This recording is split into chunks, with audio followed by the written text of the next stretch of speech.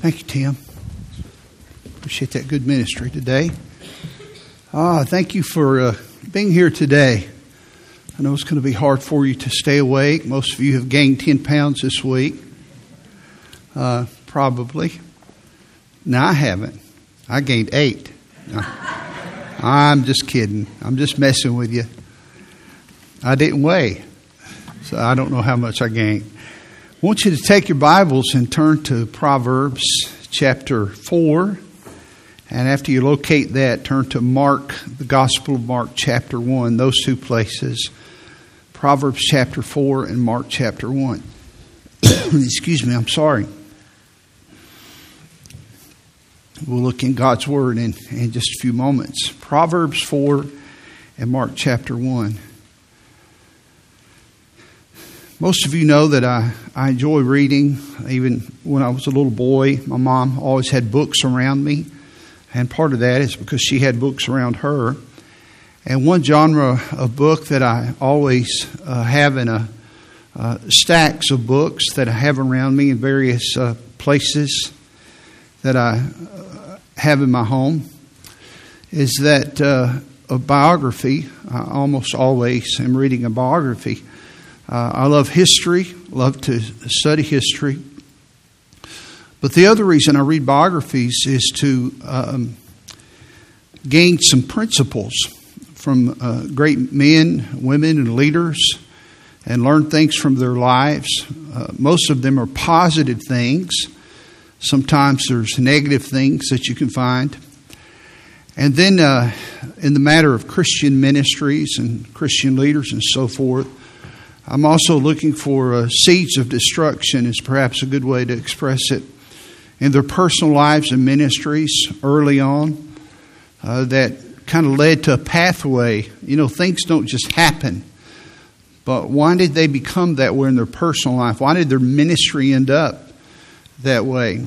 And when you read a biography of their life, then you can kind of discover that. I think I was talking to Theron recently, if it's not him, it was another friend about this, that how that sometimes when your friend writes your biography, it's a little bit tainted, not by the bad, but by the good. And I said, no one will ever write my biography, but if they do, I hope it's a friend. And it will just be all good. And but boy, when someone delves in there and they go in and they give an honest appraisal, as the Word of God does, about the people there, then you can gain some understanding about life and about leadership and just about the way we ought to live. Now, these people, most of them have passed away, not all of them. I'm reading one right now about a Christian leader, a pastor, a very well-known pastor that's alive. He's in his 80s now, has led a very interesting and fruitful life. And then another that's in my pile there that will go next, about a Chinese Christian leader, Watchman Nee, who passed away in the early 1900s. And I'll read that next. But they have become my mentors.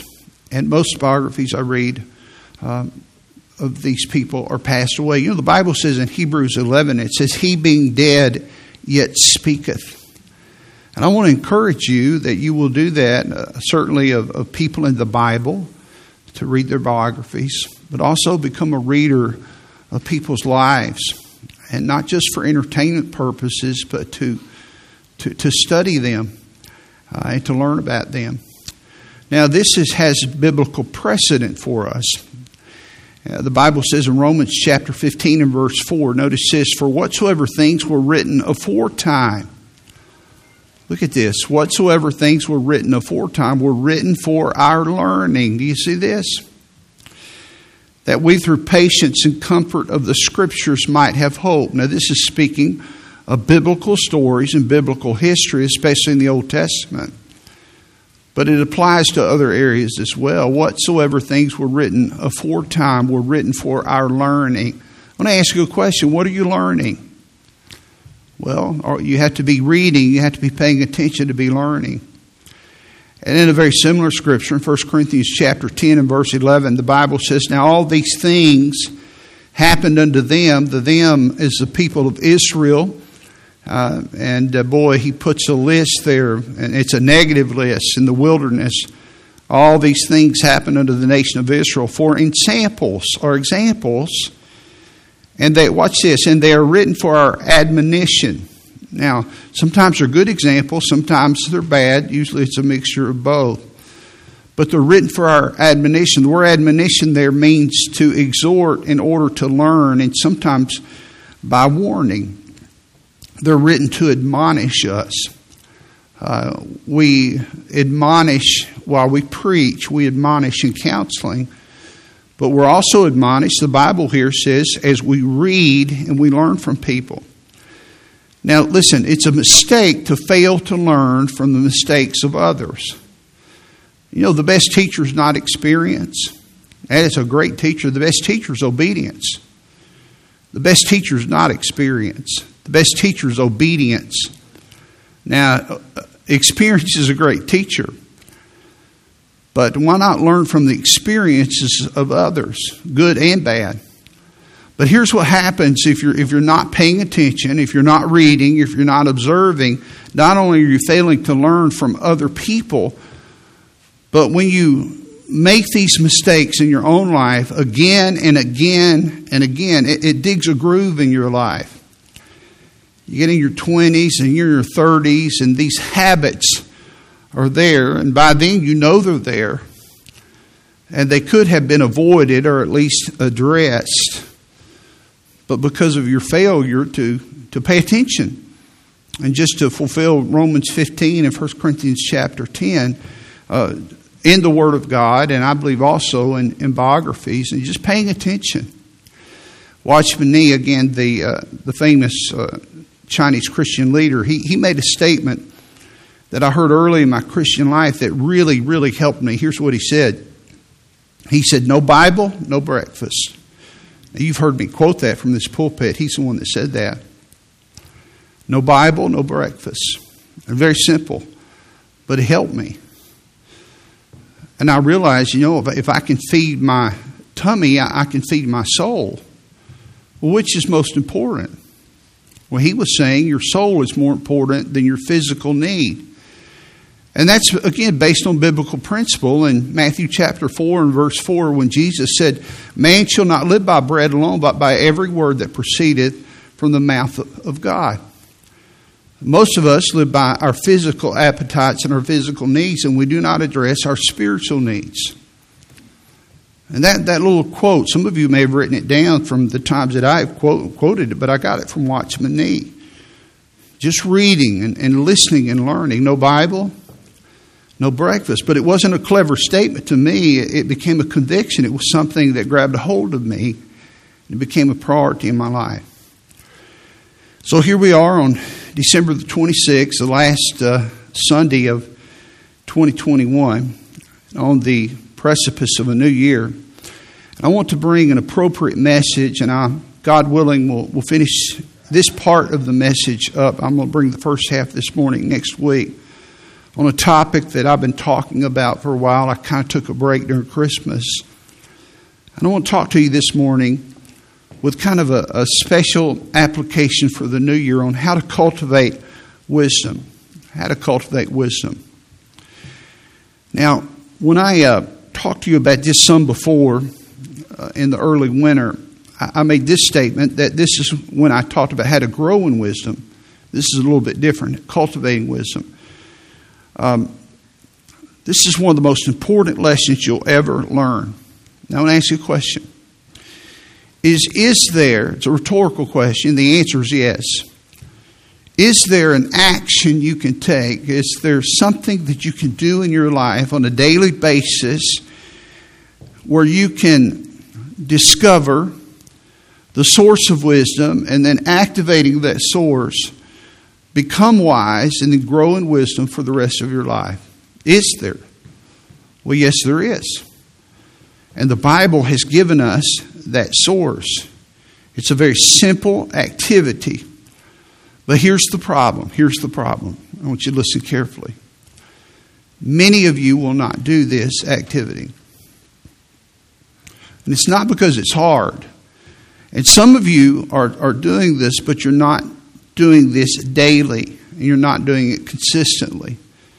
And I don't want to go into the reasons why. But your thinking and my thinking is not adequate. We're not going to get through this life on, well, how do you have a great marriage? How do you rear kids? What is true success? You know, one of the most fundamental definitions in your life is defining success. Most people have never done that. And they let the world define success for them. Most people, most parents teach their kids that success is getting a good job and making a lot of money. That's a terrible definition. Now, it's not wrong to have a good job and make a lot of money, but that's not success. Until you have understood that success is always hooked up with design and purpose, then you're going to flounder, and your kids are going to flounder, and your church is going to flounder. Then success is going to always be fluid. It's always going to change according to how that you feel. So, without wisdom, my decisions are bad. They begin to accumulate. The consequences begin to accumulate. And these counterfeits for wisdom, they begin to shout at me. And here's why they shout: because they're shiny. They look good. Follow after me. Listen to me. I deliver the goods. And wisdom counterfeits typically deliver the goods for a season. There's a verse in Hebrews 11 that says that there's always pleasure in sin, and then there's a little line at the end that says for a season. Well, worldly wisdom's like that. It always succeeds for a season, or people wouldn't go down that path. It's attractive for a season. But God's wisdom always has a big picture view. One of my favorite definitions for wisdom is seeing life from God's perspective. It's not the only definition, but I like that definition. It's seeing life from God's perspective. Now, about 2 weeks ago, I was kind of putting all this together. I had most of the guts put in. It's hard to talk about a sermon with guts, but I had most of the content put together. And but I began to think about this. Where's the first usage of the word wise or wisdom in the Bible? And I looked it up. You know where it is? It's when Satan tempted Eve in Genesis chapter 3. This is fascinating. Listen to this. In Genesis chapter 3 and verse 6, the Bible says, "And when the woman saw that the tree was good for food, that it was pleasant to the eyes, and a tree to be desired to make one wise." That's the first usage of it. Now, if you know the Bible, you know what happened. That she was attracted, but the Bible goes on and says, she took of the fruit thereof and did eat, gave also unto her husband, and he did eat. And it catapulted the world into sin. But part of that package was this attraction of wisdom. Don't underestimate what I'm preaching on this morning. Because counterfeit wisdom always looks good. But once it captures you and you become its victim, then you can come back from it, but you're going to have some scars. As parents, when we do this to our kids, they're going to have some scars. Wisdom is the ability to use knowledge in a practical and skillful way. It's not getting a scholarship because you got a 36 on your ACT, or being a national merit finalist scholarship. Those things aren't wrong. And you can be wise and have a high IQ, but being a high IQ is not having wisdom. Those are separate issues. Again, you can be intelligent from the world's perspective and not see life from God's point of view. Now listen carefully. Wisdom includes having a worldview that is based on eternal values. Now here's the question. What is your source? This is a big question. What is your source for wisdom? I don't want to just jump in here. I'm trying to get you to think with me. What are your sources for wisdom? What are the wells from which you drink? Now I'm going to answer the question for some of you. The news, Facebook, Fox News, educational institutions. What are your sources for wisdom? The highest form of flattery is imitation. And we mimic those that we admire. And you need to be careful to make sure that they're going down a path where you want to go. Frankly, even more accurately, that's biblically correct. Now let me frame the question a little more frightening for some of you that are older. What are your children's sources for wisdom? What are your grandchildren's sources for wisdom? Because they have them. You know, when our grandkids come over, Paul and I try to influence them and to tell them Bible stories. And Paula just found a game. Our daughter-in-law, Ani, John's wife, she showed her a little video game or something. I don't know much about these things. But it's biblically based with Bible stories. And you can put it on those things that kids use, where you can get a Christian worldview, biblical worldview. And Paula was putting that on some of their devices and showing them and going through that with them even last week. And reading them stories. And we do some other stuff with them too. Don't misunderstand. It's not like a seminary. I do that with Paula, trying to help her. You understand the need.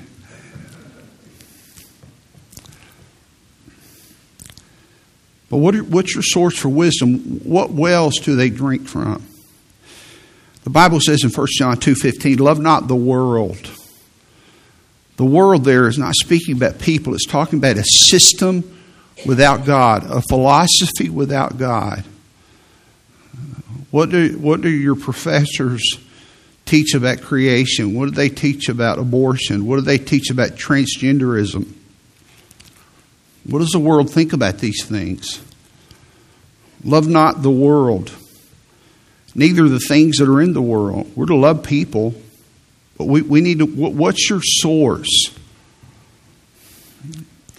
Not just getting your kid to get a good job where they make a lot of money. That's really vain, Ecclesiastes says. If any man love the world, again, not loving people, loves the system. It's shiny, it looks good. If any man love the world, the love of the Father is not in him. For all that is in the world, that means the Greek word is cosmos, cosmetic. It's all external. This system without God. And here's what the world is composed of: the lust of the flesh, the lust of the eyes, and the pride of life. The lust of the flesh is the desire to do. Lust of the eye is the desire to have. The pride of life is the desire to be. Lust of the flesh, I want to do that. So for most people, that's success. What do you want to do in life? Anything you want to do, you can do it. But we don't talk to our kids about the will of God. The lust of the eyes, what do you want to have? Where do you want to live? What do you want to drive? What do you want to wear? And that's success. The pride of life, what do you want to be? Don't you want to be known? Don't you want people to know your name? These are the things that are important to the world, and they're important to many Christian people. But the Bible says this is not of the Father, but it's of the world. And the Bible says, love not the world. I remember when I was in college, one of my Bible teachers had a message. It was called The Love That God Hates. And it was loving the world.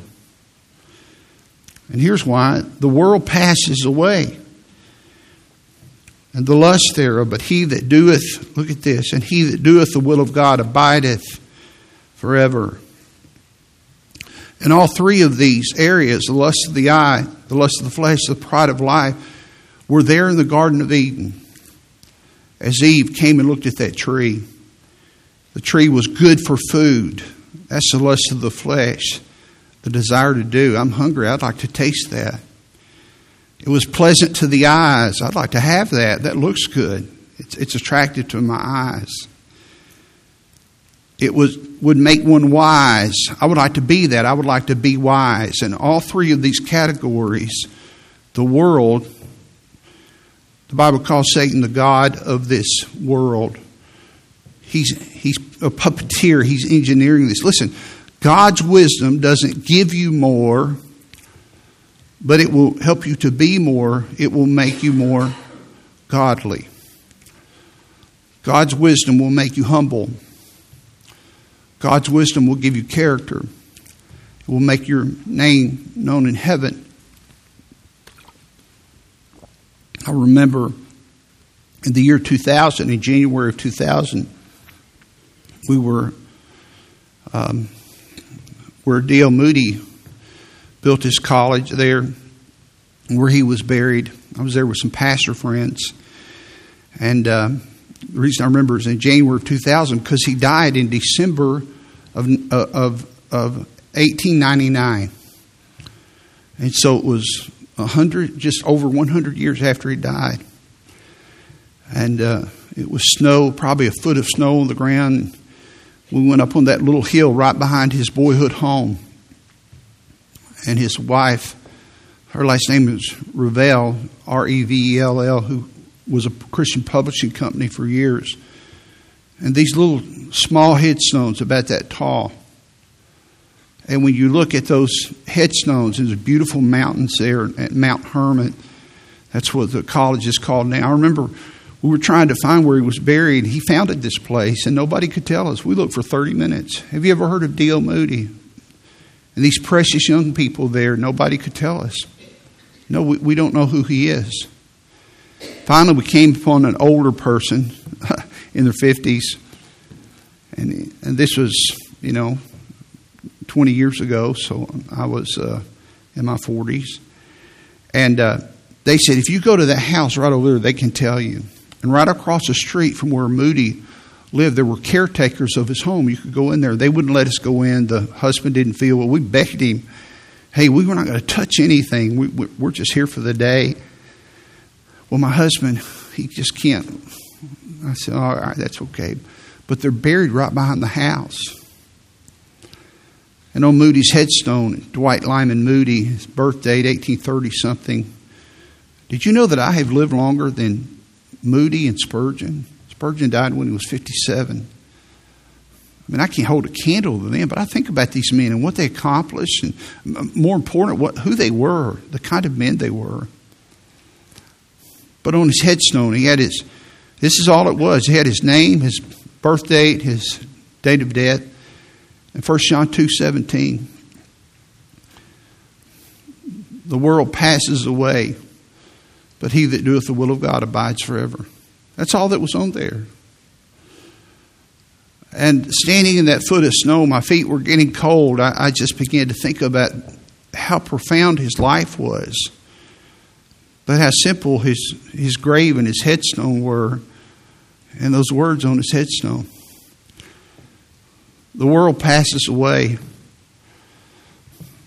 but whoever does the will of God abides forever. And it's the will of God for me and for you to be men and women of wisdom. And for us to cultivate wisdom in our life. Wisdom is an absolute vital commodity, but how do you acquire it? How do you develop it? Every person can cultivate wisdom if you meet God's conditions. And I want to give you one condition this morning. I'm going to give you a part of it, and Lord willing, finish next week. And listen carefully. I'm going to mention it, and you're going to say, is that it? But you stay with me. To become a person of wisdom, are you ready? Now, you're going to be disappointed, so to become a person of wisdom, you must have a daily, meaningful time alone with God. Now, I told you were, because if you've been in our church for any time at all, you've heard me say that, especially if you've been here for several decades, you've heard me say that thousands of times. To have a daily, meaningful time alone with God. Now, that's the thesis. I'm going to prove it to you. People that are wise have a daily, meaningful time alone with the Lord. Now, I chose those words carefully, intentionally. I could say that wisdom is found in the Word of God, and it is, but listen carefully. Some people know the Bible, they know its stories, they read the Bible, but they don't have wisdom. Listen. They open the Bible, they read the Bible, they come to church, but they do not have a daily, meaningful time alone with God. They have devotions, but they do not have a daily, meaningful time alone with God. I'm not trying to be legalistic in the way I'm saying this, but the words are important. They read their Bible, but they do not have a daily, meaningful time alone with the Lord. Because that's where the wisdom comes from. Now I ask you to turn to Proverbs chapter 4. Look at verse 5. In Proverbs chapter 4, notice in verse 5. Now here, we're going to look at the context in a minute, but I just want to pull this verse out real quick. Proverbs 4:5. This is a father talking to his son. This is Solomon talking to his son Rehoboam. But he talks about his son, or his father, David, in a moment. But notice what Solomon says to his son Rehoboam. He says, get wisdom, get understanding, forget it not, neither decline from the words, look at this, from the words of my mouth. From the words of my mouth. Now earlier in the passage, we're going to look at a few verses below that, he talks about good doctrine. He said, son, I've given you good doctrine. Now that good doctrine was good teaching, but the teaching was based on the Word of God. He said, boy, Rehoboam, my daddy David schooled me in the Scriptures. Now knowing that, he says, son, get wisdom, get understanding, forget it not, neither decline from the words of my mouth. You want wisdom, you want understanding? Here are the words of my mouth, son. And the words of my mouth include doctrine. They include teaching. My daddy schooled me in the wisdom of the Word of God. Now I want you to notice every word in the Bible is important. Notice the word decline there. The word decline means to bend or turn away from. It's used when they established a tent and they would take the cord and they would stretch the cord out from a stationary point. And here's the idea. It means do not distance yourself from God's words. Do not detach yourself. Do not pull away from God's words. On the contrary, why stay close to God's words. That's what he's saying. In other words, let me put it this way. Watchman Nee said, no Bible, no breakfast. Perhaps the Father saying this, no Bible, no wisdom. No Bible, no wisdom. And I'm going to prove this to you. No time alone with God, no wisdom. It's not just no going to church, no wisdom. It's not just no reading the Bible, no wisdom. Because these things are different. This is a little more intentional. This is more purposeful. Now go back to verse 1. Proverbs 4:1. And notice what the Bible says here. Hear, ye children, the instruction of a father, and attend to no understanding.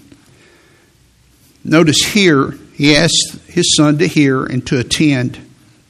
And the father's instructing. For I give you good doctrine. You see that? Forsake ye not my law. You hear the pleading here. The pleading voice. Listen, son. And here he speaks about his father, David. For I was my father's son, tender and only beloved in the sight of my mother. He taught me. You see this, dads, grandmas, grandpas? My daddy taught me. He taught me also. And said, I have this underlined, he said unto me, not the youth pastor, not the pastor, my daddy. He said unto me, let thine heart retain my words. And again, these words were good doctrine. They were based on established words of Scripture. Keep my commandments and live. And here's the words that we just looked at. Get wisdom. Get understanding. Forget it not. Neither decline from the words of my mouth. I wrote 4 quick observations there. Number 1, that parents are to teach children God's Word. We got to do it. We got to do it. You need to have a plan. You need to be faithful to it. I'm not going to tell you how, but just you got to do it. Number 2, children have a responsibility to listen. He says there in the passage to hear and to attend. You know, Proverbs 22:6 says to train up a child and the way he should go when he is old, he will not depart from it. 2 things about that text. First of all, it doesn't say train up your children. There's not one method. It says train up a child. Each child is different. It means there is a general training, but there's specific training. They have specific needs. They have specific personalities. Train up a child in the way he should go when he's old and not depart from it. Now, that is based upon a principle. Principles, because of human nature, can be violated. I'm thinking of a preacher. I'll not mention his name because I love him. He's preached here. He's a good man. He's a very good man. But he said, that's a promise from God. And he says, well, take Proverbs 3, verses 5 and 6 there. Proverbs 3, 5 and 6 very implicitly tell us, I've got to look it up right here. Trust in the Lord with all thine heart. Lean not unto thine own understanding. In all thy ways acknowledge him. He shall direct thy paths. Is that a promise? Well, yeah, it is. But it's different when God is in the equation. See, God doesn't have any sinful blood in him. I can trust him implicitly. But the other part about Proverbs 22 is this. Is all through the Bible, God gives, and especially in the book of Proverbs, God gives responsibilities to the children to listen. Now, early on, it's up to us to get our kids to listen. But my son, attend. My son, why would God, it's not just... Proverbs 22:6 is the truth, but it's not the full truth. It's all true, but it's not the full. The other truth is that your kids have to listen. Will I be held accountable as a pastor of this church for your disobedience? Well, of course not. Of course not.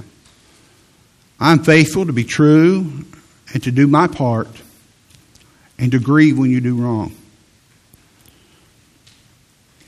Parents are to teach their children. Children have a responsibility to actively listen. And then number 3, the Bible is the foundation of building wisdom in your heart. That's what it says in Proverbs 2, verses 4 and 5 there, or Proverbs 4 and verse 5 there.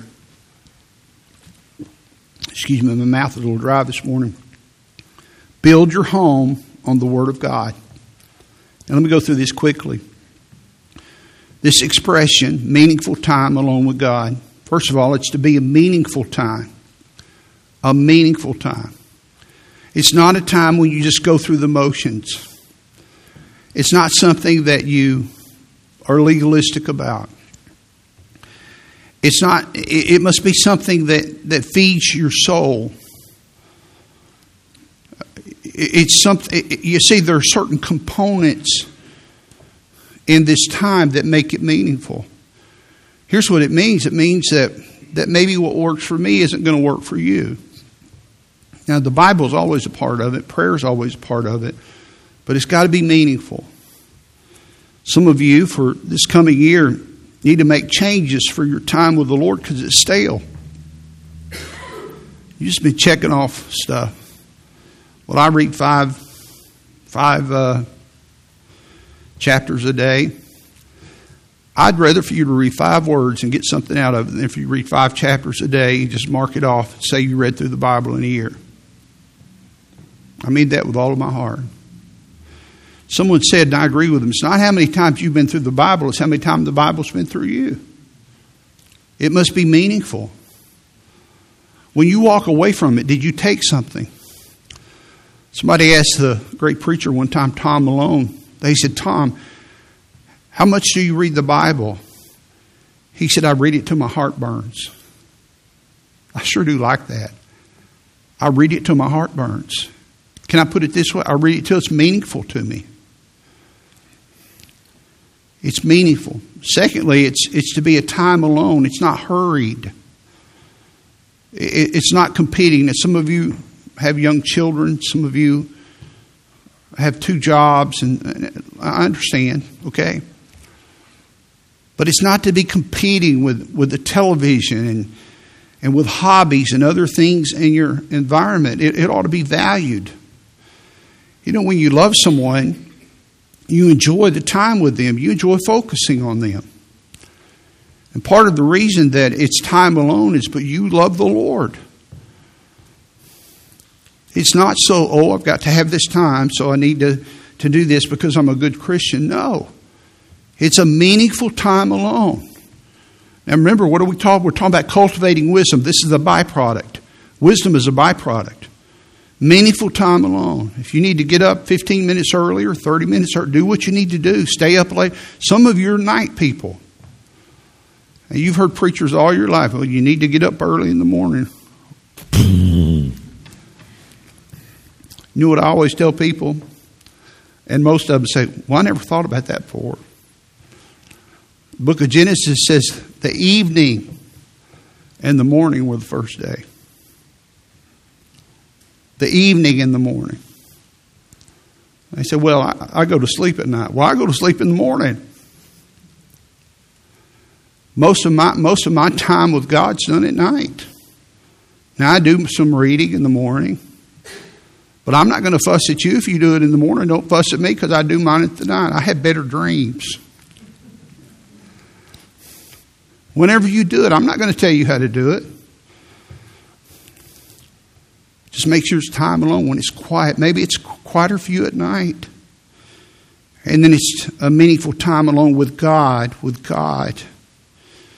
During this time, make sure that when you read the Bible, God talks to you. And when you pray, you talk to God. Now let me explain what I mean there. It's okay during that time to have a prayer list. Okay? But what I'm talking about now is not a prayer list. Okay? Have a prayer list. When I read the Bible, I'm talking. God is talking to me. But when I pray, I talk to God. Okay? So I'm reading Proverbs 4. I'm going to read it out loud, but I don't read out loud when I read the Bible. Sometimes, but not very often. But I'm going to read it out loud for you. So I'm reading the Bible. Hear ye, children, the instruction of a father. That's just the first half, verse 1. I stop because my heart starts burning.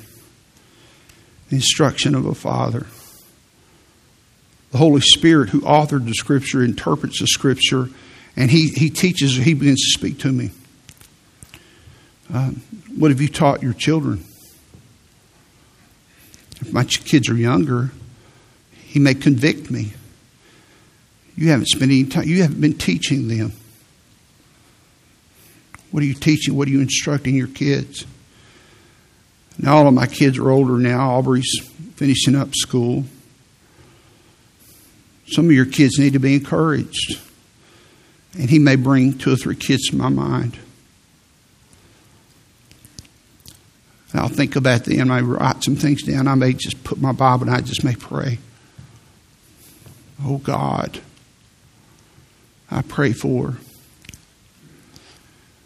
I'm 15, 20 minutes into my time with the Lord, and I've read 1, 2, 3, 4, 5, 6, 7, 8 words. 8 words.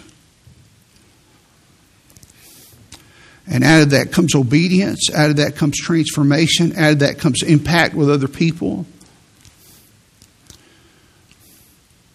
Now, I don't mean this in a mean way, but some of you take that 20 minutes and you've read through your 5 chapters and you've checked it off and you got up and I were to ask you later in the day, how was your time with the Lord? Oh, it was good. What did you read? Well, I'd have to go look. You had to go look. It didn't do anything. Had no impact. Because it wasn't meaningful. Got to have meaningful time alone with God.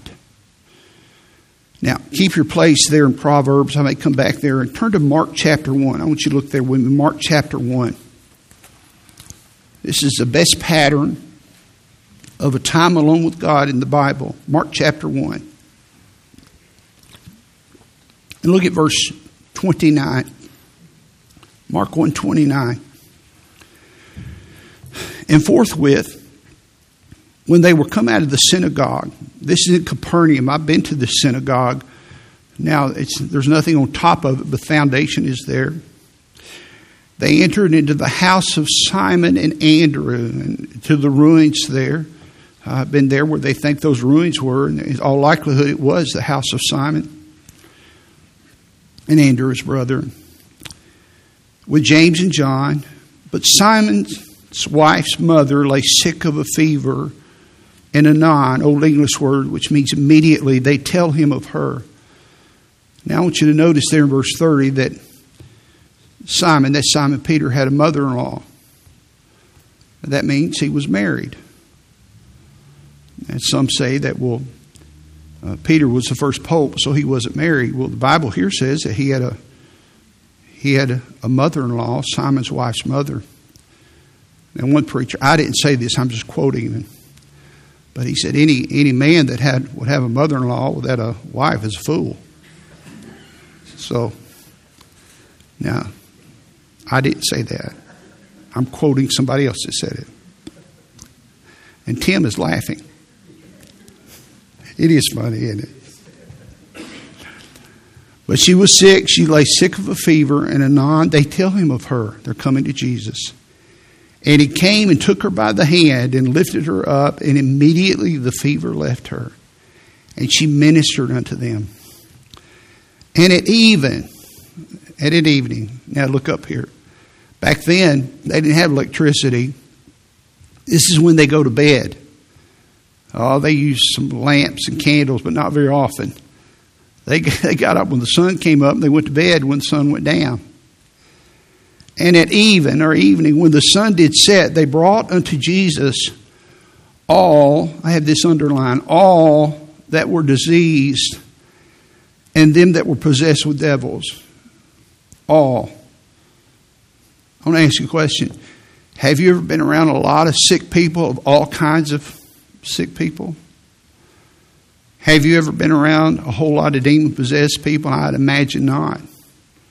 Now I want you to stop and picture this environment in your mind. This was a scene of spiritual warfare, a scene of chaotic confusion, and they're demanding to see Jesus. And on his body and time clock, it's evening. To your way of thinking, it's 12, 1, 2 in the morning. He'd been up all day. And all the city, I have that underlined, all that were diseased, and all the city was gathered together at the door.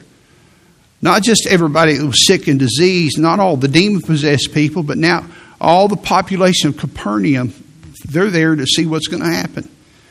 The noise. And he healed many that were sick of divers or diverse diseases, and cast out many devils, and suffered not the devils to speak, because they knew him. Now let me tell you what I know. Some of you know this too. That he was exhausted. Number one, he was human. Number two, in the Gospel of Luke and other Gospels too, a lady touched him in a crowd one day, and she was healed. She touched the hem of his garment. She was healed. And Jesus knew virtue left him. Power, energy left him. He said, "Who touched me?" She didn't touch him physically. She touched his garment. But by virtue of the miraculous power, he lost something. Now, I'm going to say this. Now, I don't mean it wrong because I want to talk to you after church. But after I preach, I'm exhausted. And I'm not Jesus. But I'm not making a speech up here. When I come up here, I'm delivering, as a prophet saying, a burden.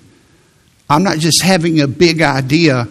I'm trying to carry you across the goal line. There's something I want you to see. There's something I want you to. This is life and death. So when I finish, it's not just, okay, well, what's next? In fact, Paul and I made a deal decades ago. You pick where we're going to eat after church. I can't think.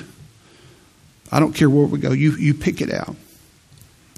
But I can't think. I'll do good to talk to people. I want to talk to you. So don't think I don't want to talk. I don't.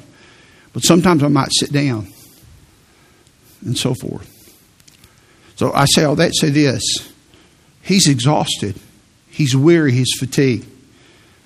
Notice in verse 35. And in the morning, rising up a great while before day. Now wait. The whole city was there. The demoniacs. Everybody, they were there. How long were they there? Well, we don't know. They were there to the wee hours. In the morning, rising up a great while before day, he went out and departed into a solitary place and there prayed. Let me make some observations. Number one, Jesus was busy. Number two, ministry taps your energy. Spiritual warfare. Just serving. Number three, Jesus ministered to the crowd until late in the evening, at evening when the sun had set. Number four, Jesus was physically and spiritually spent. Number five, Jesus made spending time with his Father a priority.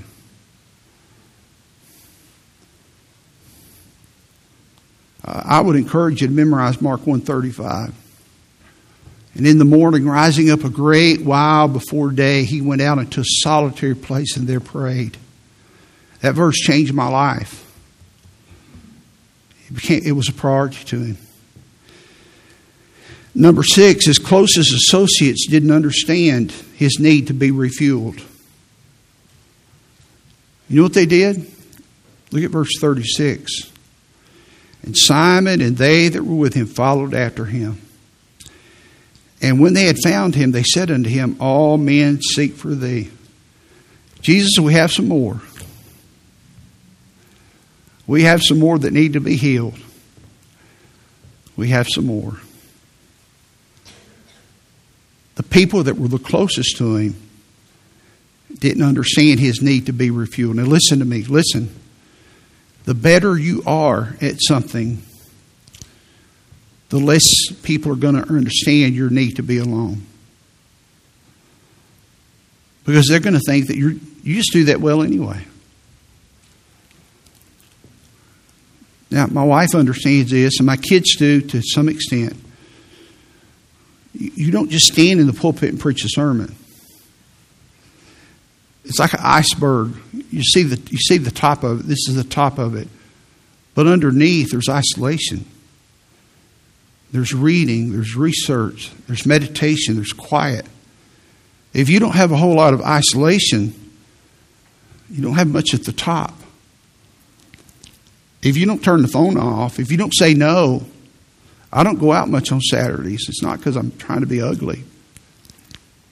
Sometimes I get tickled that after church, someone will come and I'll be just beat tired. And they'll come, Brother Rick, and I see him over the shoulder. I say, oh no. And I see somebody back there and they got a homeless person with them. And they're so proud because they brought this home for me to spend some time with. And they don't, I've just preached my heart out. I'm tired. I can't. Okay. And I'm not mad. But sometimes that's going to be true in your life. I'm going to talk about me now. I'm going to illustrate from my life. That's going to be true in your life. Your family's not going to understand. Your bosses aren't going to understand your need. Listen to me. Your need to be refueled.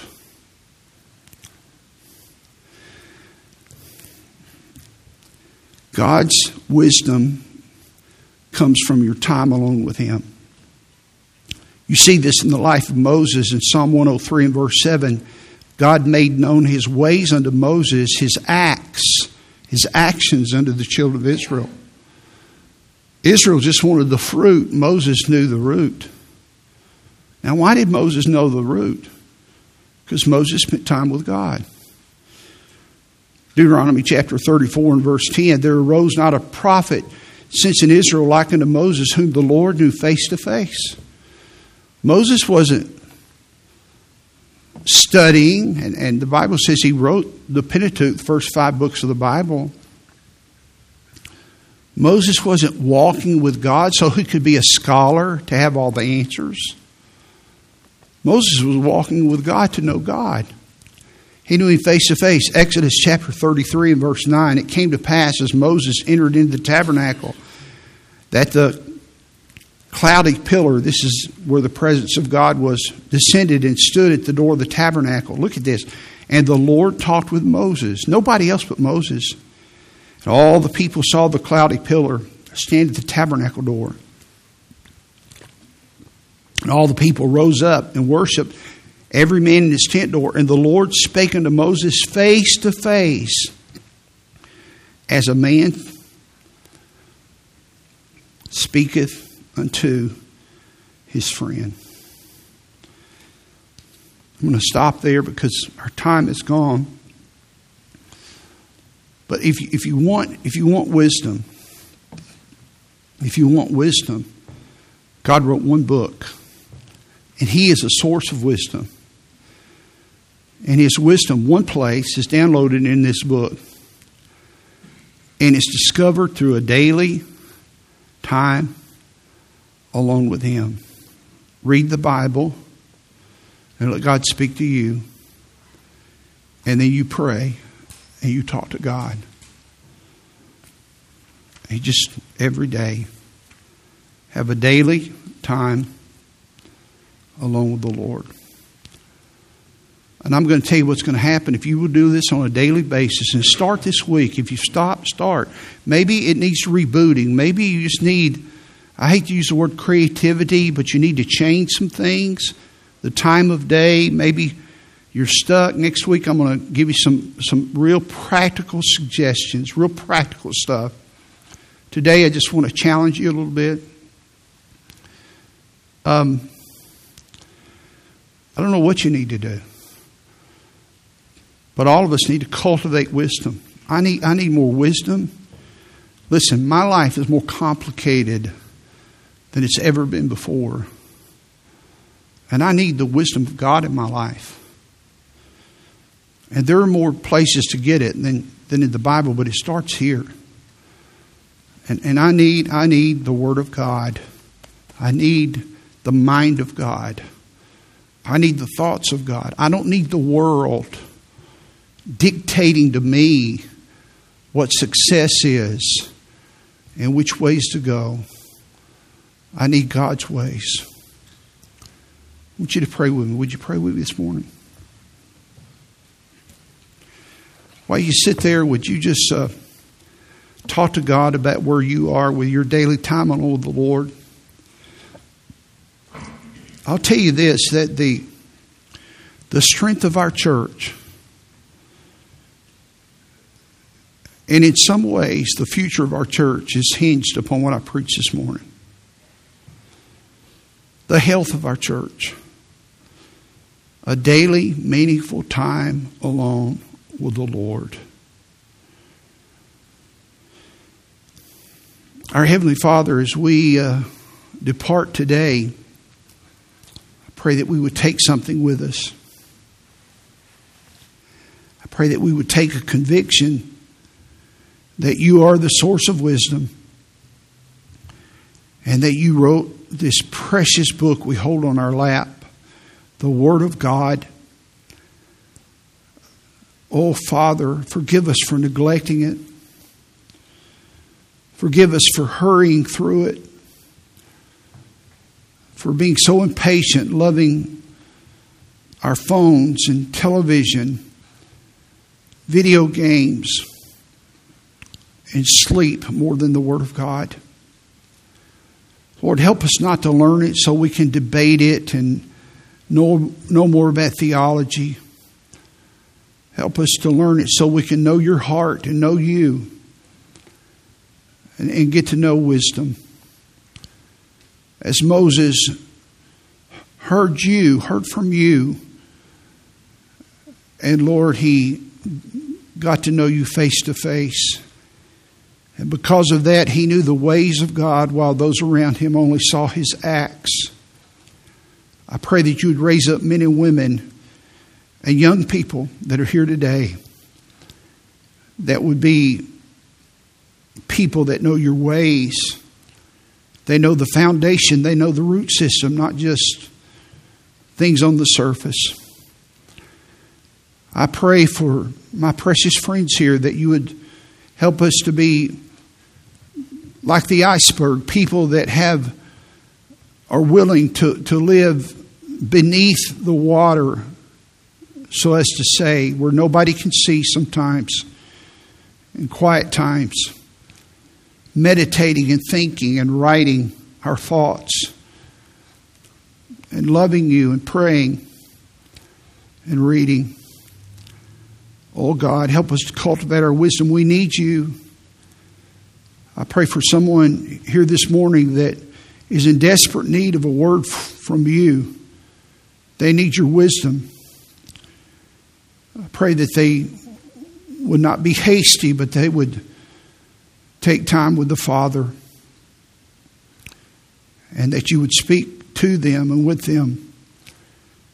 Thank you so much for your word and how simple and practical it is. Help us. We need you. In Jesus' name, amen.